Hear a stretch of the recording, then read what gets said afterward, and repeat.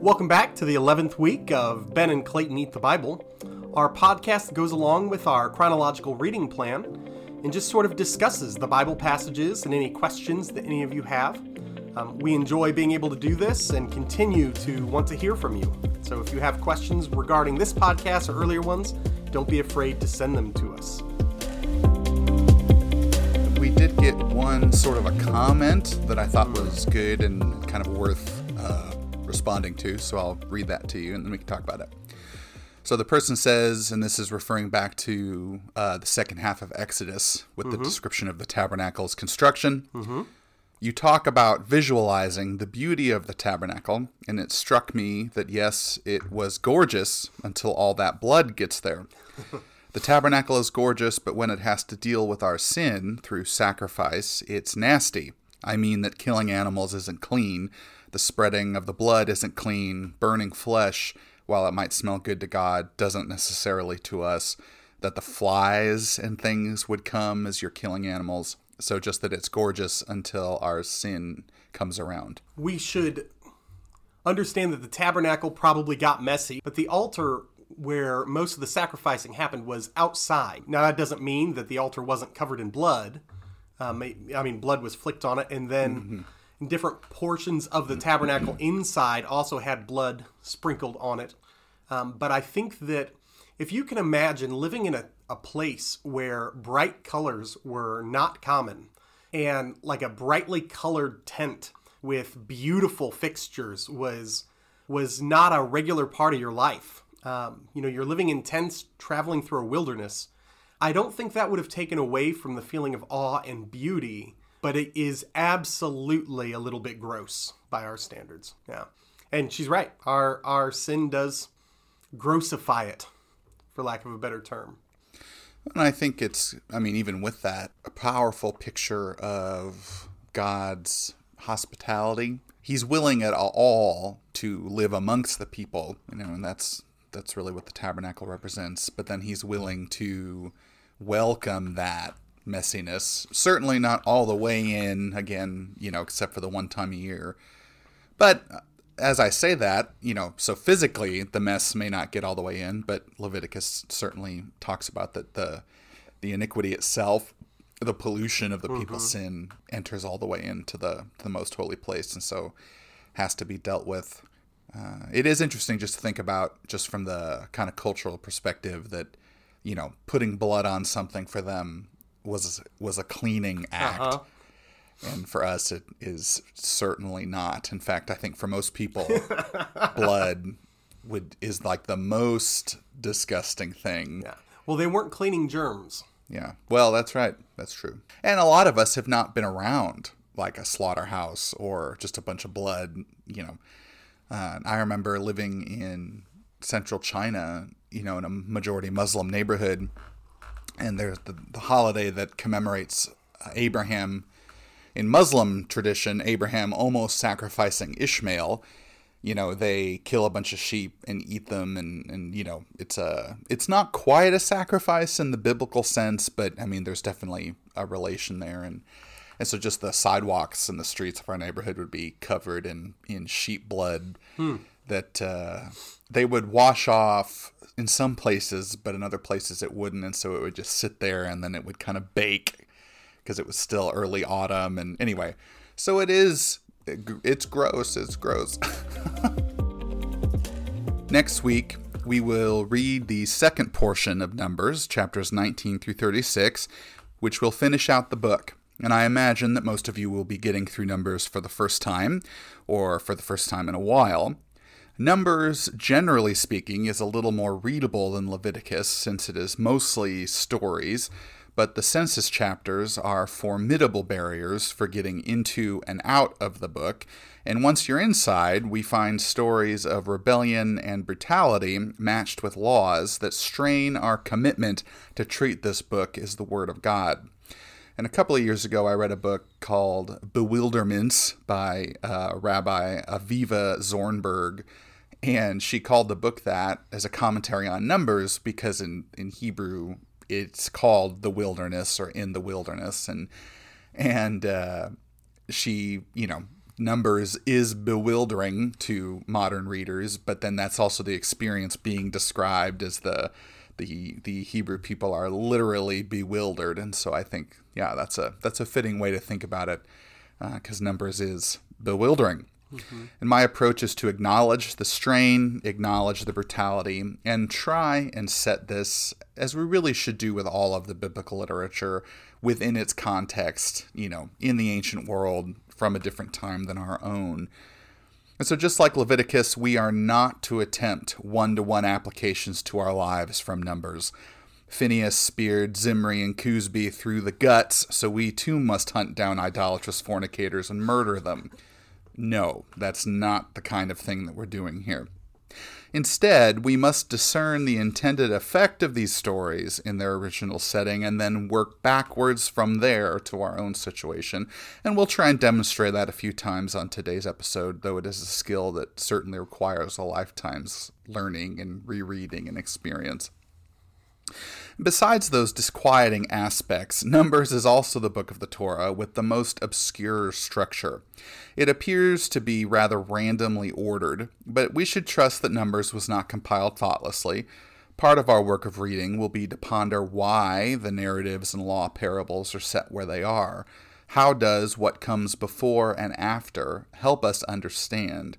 How does what lay across help us understand? And I say across because, following Mary Douglas's proposal, I see Numbers as being what is called a ring composition.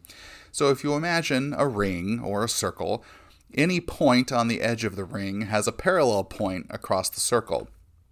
So likewise, if you imagine Numbers as kind of being arranged in a circle, the different stories and the sets of laws have a matching or a parallel story or a set of laws, so to speak, across the book. And the central portion, or the central thing that the book turns on, is the triple rebellion in 11:12 and 13:14, where the people want more quail, and then Aaron and Miriam rebel, and then the whole people refuse to enter the promised land. And I think this is important just to point out because we don't do much ring compositionally nowadays, and so it's a form that we're very unfamiliar with. But I think it can be helpful to try and understand what the kind of the parallel portions of Numbers are, to just understand what they're saying and why they are where they are.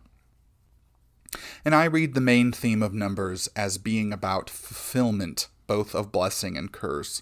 Vows, curses, and blessings, and their consequences appear throughout the text. These speech acts bind both Yahweh and his people to actions. In essence, they are checks written on the balance of the future, which only the Creator controls, and therefore men and women ought be very, very cautious about invoking such things outside of what Yahweh has already committed himself to, which is mirrored in Jesus' teaching much later on, to just let your yes be yes and your no be no. And the blessings given to Israel by Yahweh directly and through his servants, Jacob especially, are renewed and fulfilled in Numbers. The people have fruited and multiplied into a great host, both before and after their wanderings in the wilderness. God's promises to Adam, Eve, and Abraham have held true. Balaam, the foreign wizard recruited by the fearful king of Moab to curse the approaching Israelites, finds that he can only bless them, but because the Creator has blessed this people and will allow no curse besides his own to befall them. And the people are given several avenues for expressing their vows and commitments to Yahweh in chapters 28 and 29, in the regular liturgy of sacrifice, special offerings, and the great festivals held in the spring and autumn. These festivals, Passover, trumpets, and camping, are highlighted. Each commemorate the fulfillment of God's promises through his acts in history. And there are a few sub-themes that branch out from the trunk of fulfillment. And the first is purity or cleanliness. And so Numbers expands our understanding of the clean-unclean dynamic in some subtle but I think important ways. So in chapter 19, it explicitly links uncleanness to death and the presence of death. Uncleanness is seen as a rip in the fabric of Yahweh's good universe through which corruption and chaos can get in and wreak havoc. But Numbers also makes clear that impurity is not associated with any particular people, but rather the sin, idolatry, and death that are present in anybody. So it's not like the priests are never unclean and women are always unclean. Anyone can enter back and forth into these states. Anybody can be made pure, and the process is often pretty simple. It just involves washing and then waiting, and no particular occupation is unclean. So I say all that just to say, when we compare kind of some of the clean, unclean laws in other nations at this time, that the purity rules in Israel are actually very, what's the word? Not equilateral. Equal. Egalitarian, there it is, that anybody can be clean, anybody can be unclean, and that things that everybody does is what can push you into the unclean realm. And there are two sub-themes that twig off of the branch of clean and unclean in Numbers: marriage and obedience. And we cringe to hear those two words in the same breath, and that might be a clue that the same rebellion stewing in the wandering Israelites stirs in our hearts still. But first, marriage. And so the marriage relationship is a focus throughout Numbers, uniquely, I think, since Genesis. Exodus and Leviticus don't have a whole lot to say about marriage and marriages. Genesis obviously has a lot through its stories, and then here in Numbers, it's a theme that just keeps recurring. And so we have the infamous law parable about the jealous husband in chapter 5. Miriam and Aaron speak against Moses on account of his foreign wife in chapter 12. The murderous idolatry disaster in chapter 25, errant vows between husbands and wives in chapter 30, taking foreign women captive in chapter 31, and then the ruling on preserving estates through marriage within the tribe, which is how the book concludes in chapter 36. And so we just see the marriage relationship being highlighted throughout. And I think that one of the kind of background things happening in a lot of the Old Testament books is that ancient Israel really struggled with marriage, specifically what it meant to marry outside the tribes of Jacob. And their individual marriages were a small version of how they as a people were to exist as dedicated to Yahweh in the midst of all of these nations. And that, I think, is one of the keys to understand Numbers' framing of marriage in these stories and laws, that human marriage is a reflection of, or a share in, Yahweh's covenant with Israel. The two are tightly bound together and can affect each other. Marital infidelity is really an issue of covenant faithfulness. I personally do not think any couple ever carried out the ritual outlined in chapter 5, but that law parable does indeed describe the fraught relationship between Yahweh and the people of Israel. And this brings us to the second twig theme on the clean-unclean branch: obedience and consequences. So the rebellions that Numbers is famous for continue in chapters 20, 21, and 25. Moses himself finally rebels in chapter 20, or disobeys somehow, and is barred from entering the promised land. The people are punished for their disobedience with seraphim in chapter 21, but in the same story are given a way to be saved through obedience. They then have their first significant military victories against the Canaanite tyrant Sihon and the giant demon spawn Og of Bashan. Priest Phinehas is commended for his actions in murdering Zimri and Cusby in chapter 25. These are brutal, complex stories that defy easy moralizing, but I think we can at least see the threads of obedience reward and disobedience curse woven throughout. The third branch theme is inheritance. And there are two senses here. What do God's people inherit, and who is involved in the inheriting? As to what the inheritance is, it is the land promised to Abraham, which is detailed in chapter 34. The promised land is expanded to include territory on the eastern side of the Jordan River, what today is the kingdom of Jordan, settled by Reuben, Gad, and half of Manasseh in chapter 32. Along with the physical real estate, God's people inherit the treasury of blessings built up by the patriarchs, the renewal of Eden in their midst. And this is what Balaam sees as he tries to curse them: well-watered land, shady trees, and peace. And we're made abundantly aware that it is the entire swath of Jacob's tribes that are included in the inheritance and blessing. While the story will later focus on Judah, with Levi and Benjamin tagging along, Numbers is annoyingly insistent that we understand that all the tribes belong to God's family. And I think that this is one of those things where you think about the compositional history of the Torah, and I'm not disputing that Moses had a hand in writing most of it, but we know that it was edited later on. Current scholarship consensus is that it took its final form a century or so after the exile to Babylon. And so I think in some ways that Numbers is a reflection of that time as well, that there was a lot of dispute as people were coming back from Babylon. The rich elite were coming back from Babylon, the common poor who had remained behind, and whose land was it? And Numbers keeps insisting that all of the tribes have a share in the promised land, not just Judah or Benjamin or whatever else. And I think that Numbers' insistence on the breadth of inheritance makes sense and should cause us to consider who we are trying to shove out of God's family in the present day. And the inheritance theme is furthered in the laws articulating the place and provision of the Levites in chapters 34 and 35 and the cities of refuge. And the story of Zelophehad's daughters adds nuance to how inheritance and belonging are understood in the Old Testament broadly, and also specifically how Numbers treats women. Mela, Tirzah, Hoglah, Milcah, and Noah powerfully complicate the picture. Numbers conceives of women as real human people right alongside men, capable of both rebellion and evil, and bravery and justice. The final branching theme that I want to highlight is the international reach or the international scope of Numbers. Yahweh's desire for his people to be a source of blessing to the nations is found sometimes in a heavily contorted way throughout the book. The Old Testament is often caricatured as being exclusionary and xenophobic, and chapters 21, 25, and 31 certainly provide plenty of material to support that conclusion. But again, Numbers won't let us get away with easy conclusions. There are laws throughout that make clear that non-Israelites are welcome to participate in the covenant life of the nation. All of Balaam's poetry and some of the other extremely ancient poetry quoted in chapter 21 are from non-Israelite sources.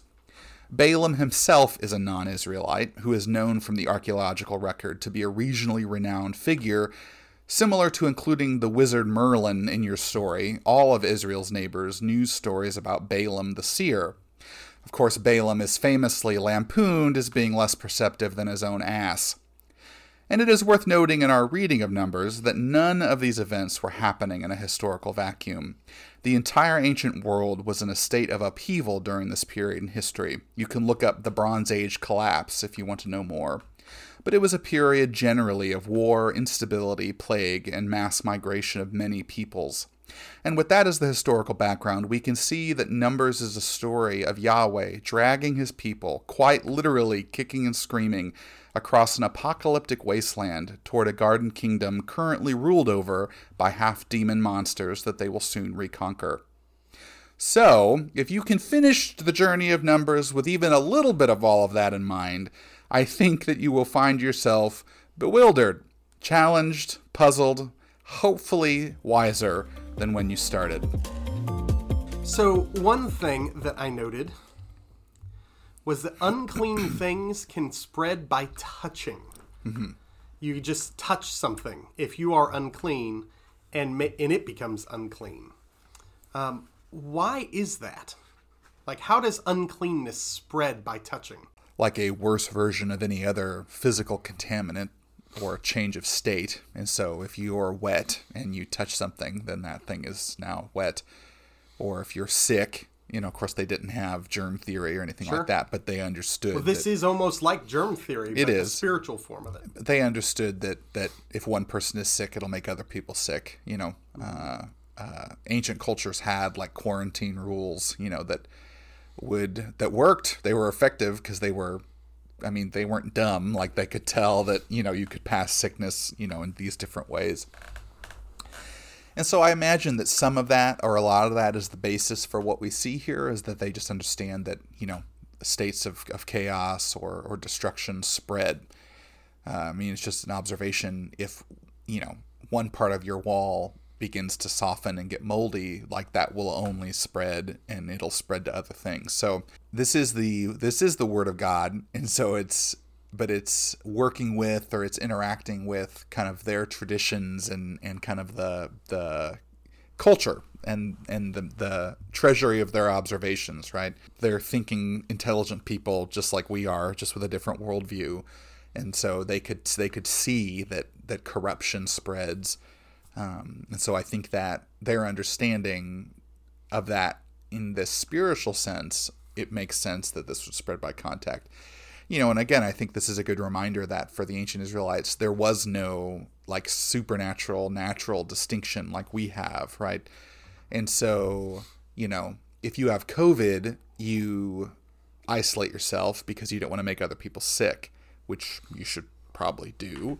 But for them, yeah, they would say if you're sick, you need to isolate yourself. But also if you're kind of showing corruption in these other ways, you also have to isolate yourself. Not because of germs, but just because of this uncleanness, the state of uncleanness.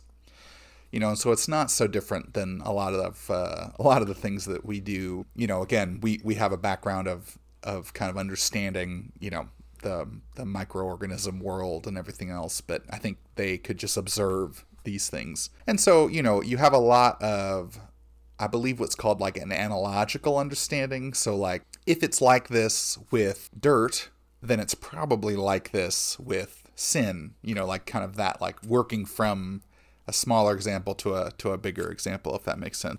Is there any part of that still rings true for Christians today, that corruption has a way of spreading from one person to another? I mean, I think that this just serves our observed reality. Like, I think it's not, the dynamic is different for us because we are made clean in a permanent sense through Jesus. But I think that, someone else's sin can affect you. Absolutely.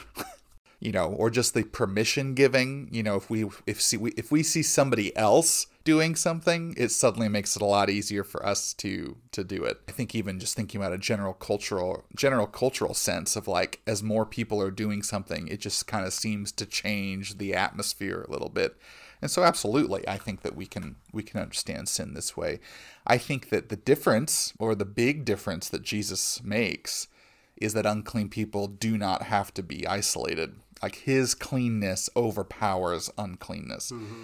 And so again, we're not taking one-to-one lessons from this, because the one-to-one lesson would be, if someone is visibly dirty or sinful, they are not to be around Christian people. And that's absolutely not the example and the reality that Jesus brings to God's people. We can be amongst unclean, so to speak, unclean people. We can be amongst unrepentant sinners, and those things don't have to infect us. In fact, that's one of the scandals of Jesus' ministry. Correct, yeah. What was Moses' and Aaron's sin in Numbers chapter 20? Because Yahweh seems very upset, so much so that they're both going to die before entering the promised land, and yet a cursory reading makes it difficult to ascertain what the sin was. Yeah, it is a little difficult to ascertain. I know the Psalms kind of do some interpretation later on and make it a little more clear. But here in Numbers, it is difficult. I think that on the one hand, Aaron has done enough probably to deserve not making it into the promised land. So he makes a little more sense. Moses, one of the things we learn from the Old Testament and really from the New Testament is that being God's like special representative actually is not something you necessarily want to be. Yeah, Jeremiah in particular doesn't seem to enjoy it. It comes with a lot of potential cost and a lot of potential risk. Jesus was crucified because he was the Messiah. And so I think something similar is happening. Now, Jesus wasn't disobedient himself, but I think because Moses is the singular representative, there is a degree to which he's being held to a higher standard than the rest of them. Everybody heard God say the 10 Commandments, but then Yahweh spoke the rest of it to Moses. Moses was the only one that was allowed to come up the mountain. And so I think that there is something's happening here in Moses that makes this a particular rebellious disrespectful act. So God doesn't strike him down right then, which I think is a mercy. But it's like, yeah, okay, so you've done this and you're staying out of the promised land. What's going on with the snakes?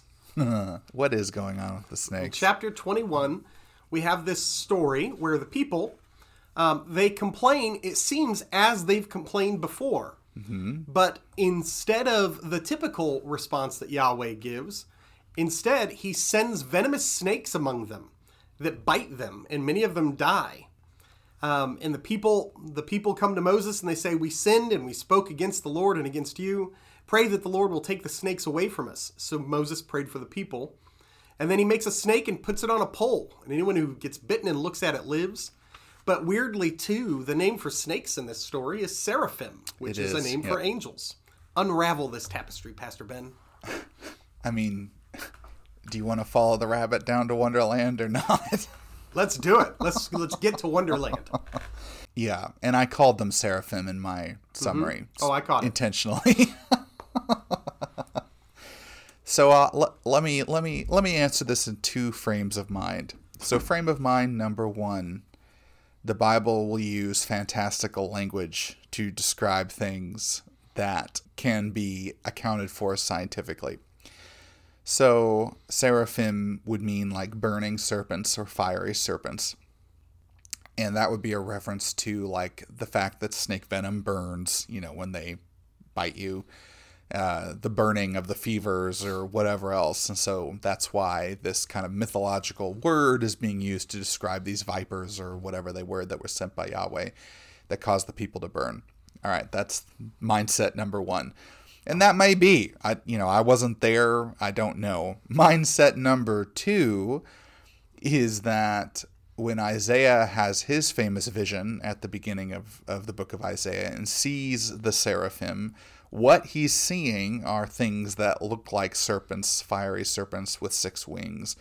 And that it is these beings that are sent by Yahweh to punish the people. It could also be that the serpent in the garden was perhaps a seraphim, again, a spiritual being that takes the form of a serpent. And so then Moses puts a image of a seraphim on a pole. For whatever reason, this is the way that God chooses to heal the people if they look at it.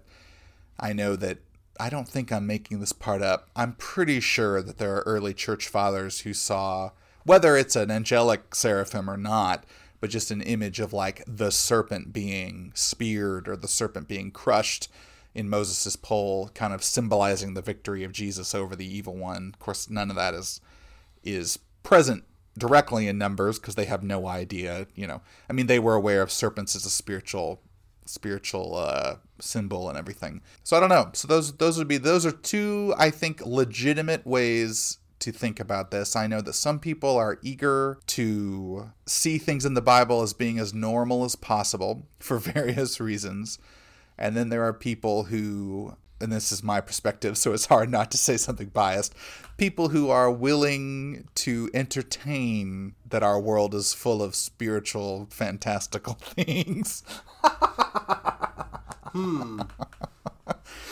So I think my current understanding of this story is that these were spiritual beings that came and attacked the people. One of the things that's interesting, given the fantastic response of Yahweh, is that the complaint is a little different than the ones that go before it. Previously, the people have complained about not having more than what they're given, right? They miss the delicious food of Egypt, or they want meat to go along with the manna. But they're actually complaining here about the manna itself. Not just that it's not enough, but that it itself is bad in some way. So the provision of the Lord is being rebuked by the people. And that is new. They've wanted more, and we can all relate to that. But what they've been given is now being seen as too little. And Yahweh responds maybe appropriately. I imagine anyone bit by a serpent, spiritual flaming serpent, probably did not complain about the manna again.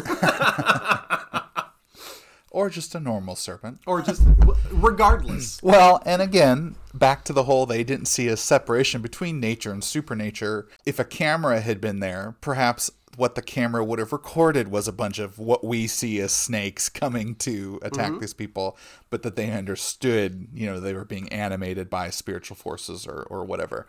I think that is part of and why I said earlier those two different mindsets I think are both a legitimate way to read the story, is because the reality is I think more complicated than either it was just snakes. I think that's the wrong way to read the story, or to say they were like mythological creatures that came and attacked them. That's probably not quite the right way to think about it either. And this is it's a weird story, and it kind of comes out of nowhere. Like, we haven't had any preparation for like this even being an option.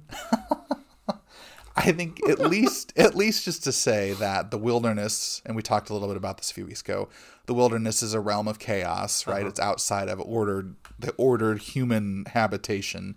And so that's where monsters live. And so here they are. Yeah. Just like there are monsters in the waters, there are monsters, there are goat demons, there's Azazel, there's fiery serpents. The earth just opens itself up and drops you into Sheol. Like there's monsters and whatever, kind of just chaos out in the wilderness. And so I think in some ways it's like, not only is Yahweh providing for their just material and nutritional needs, but like how much is he protecting them from what is all out there? And I think that is kind of a glimpse of this story as well, of like, not only am I making sure that you're fed and watered and all these other things, but actually I am holding back these evil beings, who want to get in at you. And I'm not letting them, except for this one time.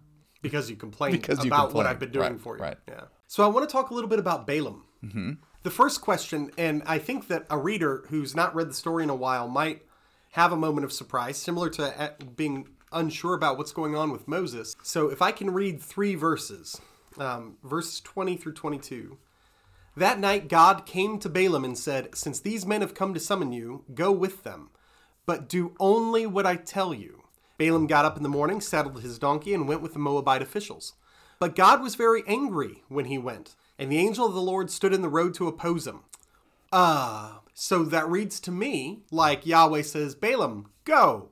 Balaam says, "Okay, I'll go." And then Yahweh gets angry with him for going. Help me.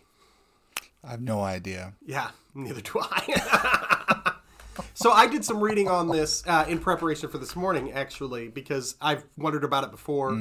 And the thought is, what we must take from this is that there's some intention in Balaam to go as Yahweh tells him, but his intention is not to do what Yahweh wants him to do, right? So he's told to do only what I tell you, and Balaam thinks, okay, I'll go, but then when I get there, I'm going to do my own thing. But we don't have that in the text, and so we'd be left to either rely on Balaam's reputation that would have been known by these people as perhaps being someone who could be tricky or deceitful, or we're just left to wonder why Yahweh gets angry with him. Yeah. I didn't know if you had any insight there. Nope.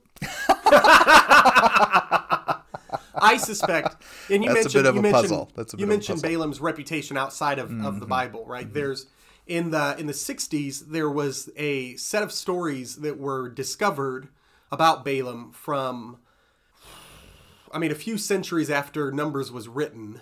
But the idea is in those stories is very similar to what we find in the Bible, is that Balaam is hired as like a sorcerer or a wizard, and is asked to eliminate or to do a curse or protect from a curse, and he does not do what he's been hired to do, right? And he's not a person that believes only in Yahweh in this story. He's a polytheistic prophet/wizard.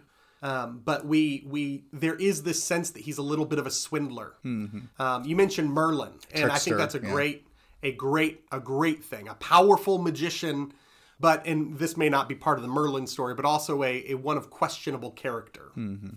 And so, so Yahweh gets angry with him, but then this strange thing happens, when Balaam is going and his donkey is not behaving. And so he beats his donkey, and then the donkey speaks.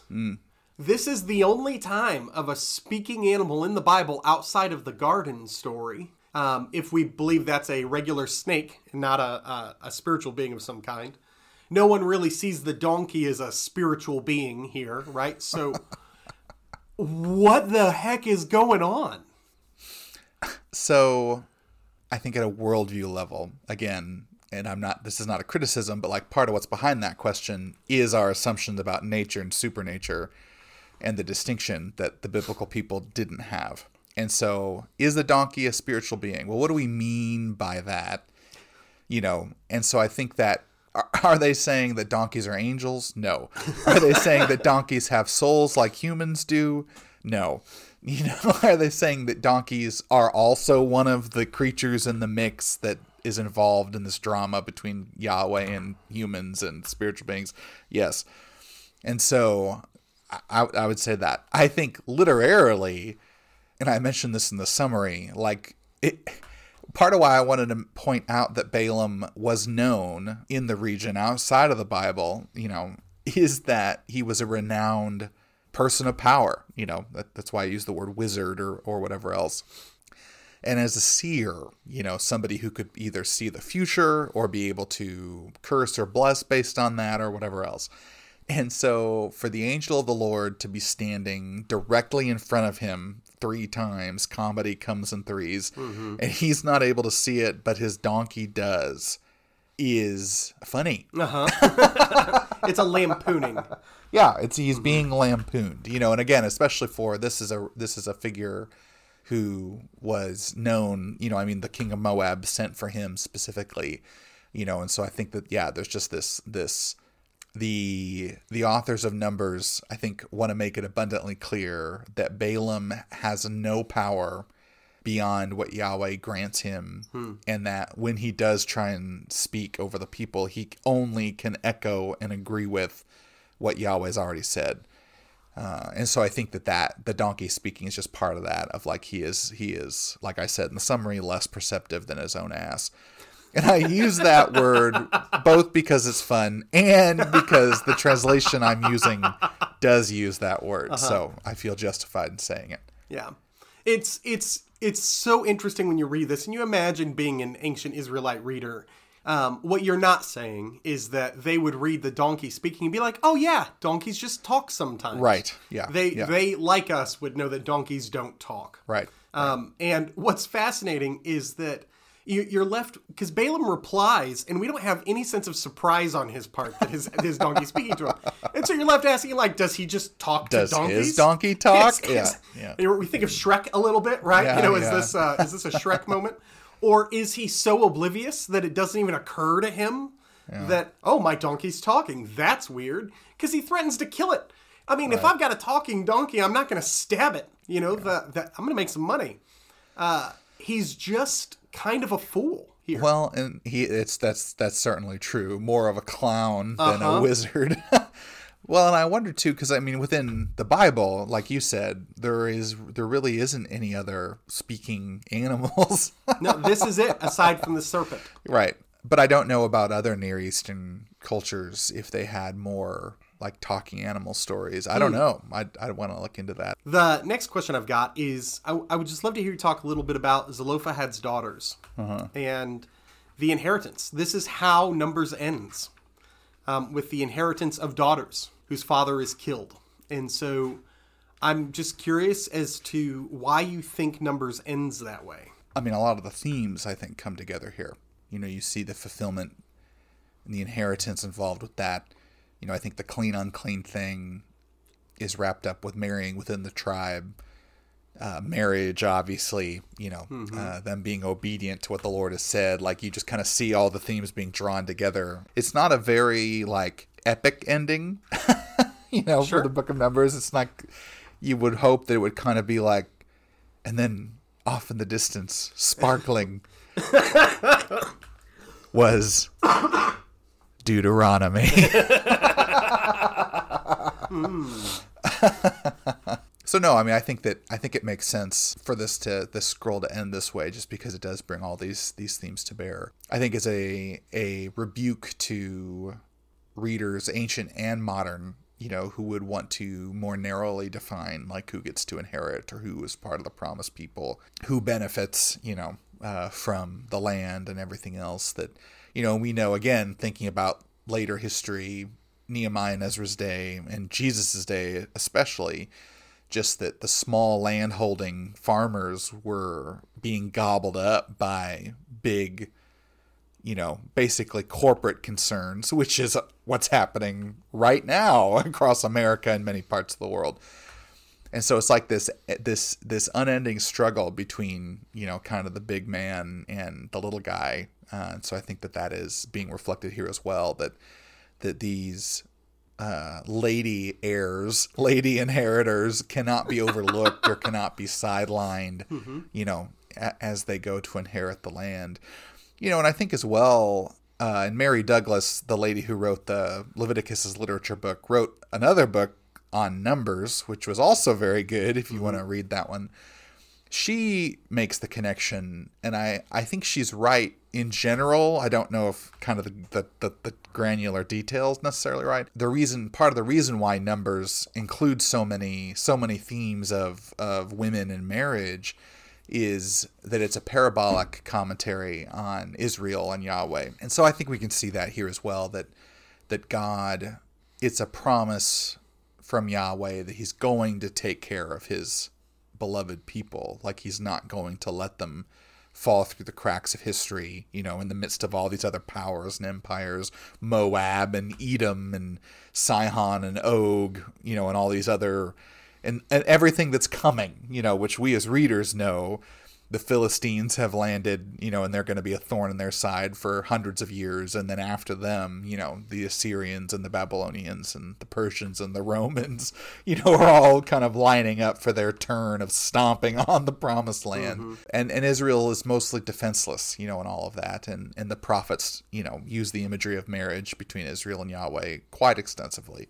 That's not to say that Zelophehad's daughters didn't exist and there wasn't real legislation that they instigated. I think that's all still true, but I think that the authors of Numbers are presenting all these things in this way, both to tell us these things happen, but then also to make a larger statement about Yahweh's faithfulness to his people. As a Christian reading the book of Numbers, how am I supposed to see this speaking to me? What is Numbers tell me about my own discipleship in following Jesus? It can be, I think, a challenge to our assumptions about who belongs and doesn't belong in the congregation of God's people, and how do we live in the tension of being in the world but not of the world.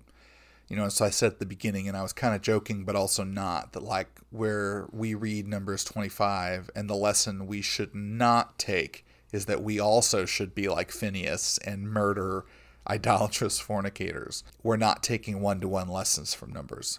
So we read, and similar to some of the rough stories that we read in Genesis of like, well, how does the story make me react? Why do I react that way? How do I suppose we are, quote unquote, supposed to react to this? Are we supposed to be like, yeah, Phineas, get him? Or are we supposed to be like, ooh, that was extreme?